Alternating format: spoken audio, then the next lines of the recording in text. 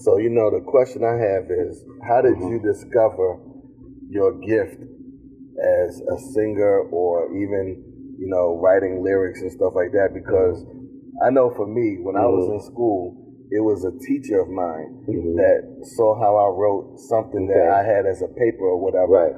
And she told me, she says, you know that you're a good writer. You need to pursue that.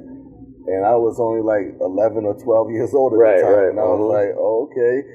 And then I started to kind of be aware and, periodically I would write some poetry or something. Yeah. But how did it happen for you? Silly, but, again, my grandfather, he's not silly, but what I'm about to tell you is my grandfather was a singer and a songwriter, and I've always had melodies in me. So I think I was, how old was I? 6 or 7, maybe.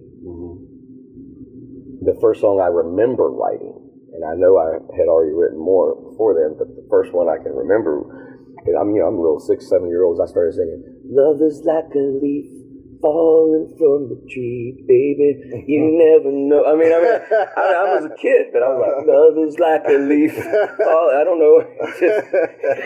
It just kind of flowed out of me, and even I remember writing plays when I was in 3rd grade. Wow. Regina and I have now written 2 full musicals. We have a Broadway musical that we've been writing for over 20-something years. We did one for Christmas called Love Whispered, and the whole thing was told in spoken word, poetry and music. Yeah, and we've just, I don't know, I can't explain it.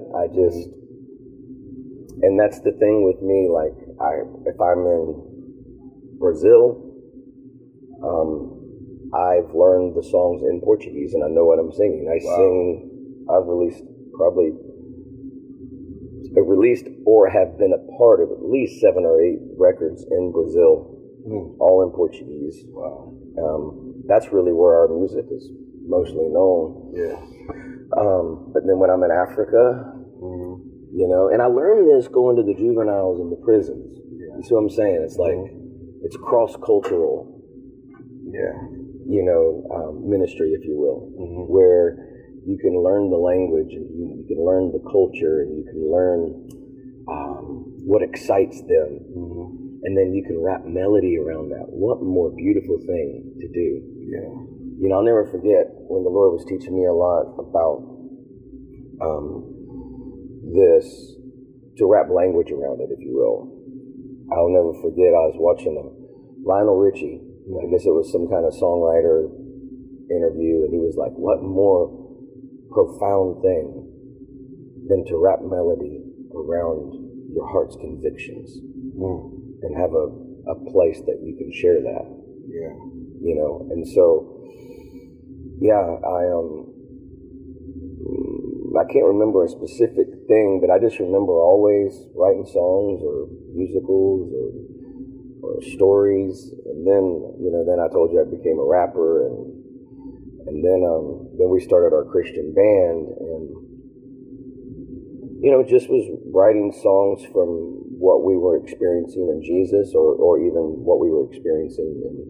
Of course, I told you how broken we were. A lot of my songs were pretty depressing, but it came from your gut, and I think that's so important. Whether you're talking ministry or whether you're talking in the world. I stop and listen when I hear someone speak or sing with conviction, even if I don't agree with what I'm like, that's coming from their gut. And sometimes I think as the church, we've missed an opportunity to minister to people because we won't listen. And if we stop and listen, then we can hear what's behind it, And